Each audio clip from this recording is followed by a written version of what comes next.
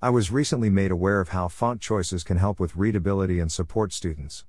I took a module as part of the NCSU Office of Faculty Development Inclusive Teaching Certificate program that focused on supporting students with dyslexia.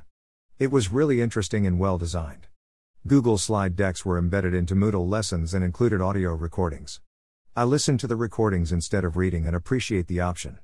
Several useful tips were mentioned, including not italicizing and justifying texts. I do this all the time and now will think twice. Fonts created to support those with dyslexia and improve reading speed were mentioned. I have looked into what is available on Google Slides and Docs.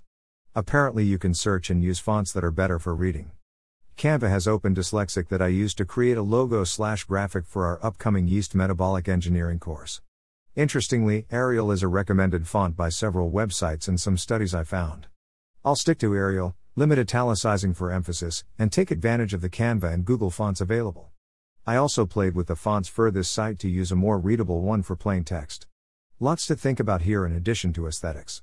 Still, providing students with documents that allow them to change fonts, font sizes, and character/line spacing seems to be an easy way to provide options to content consumers. Font choices to increase readability and access. Which fonts and styles should we use? Image Credit, WordPress free image library.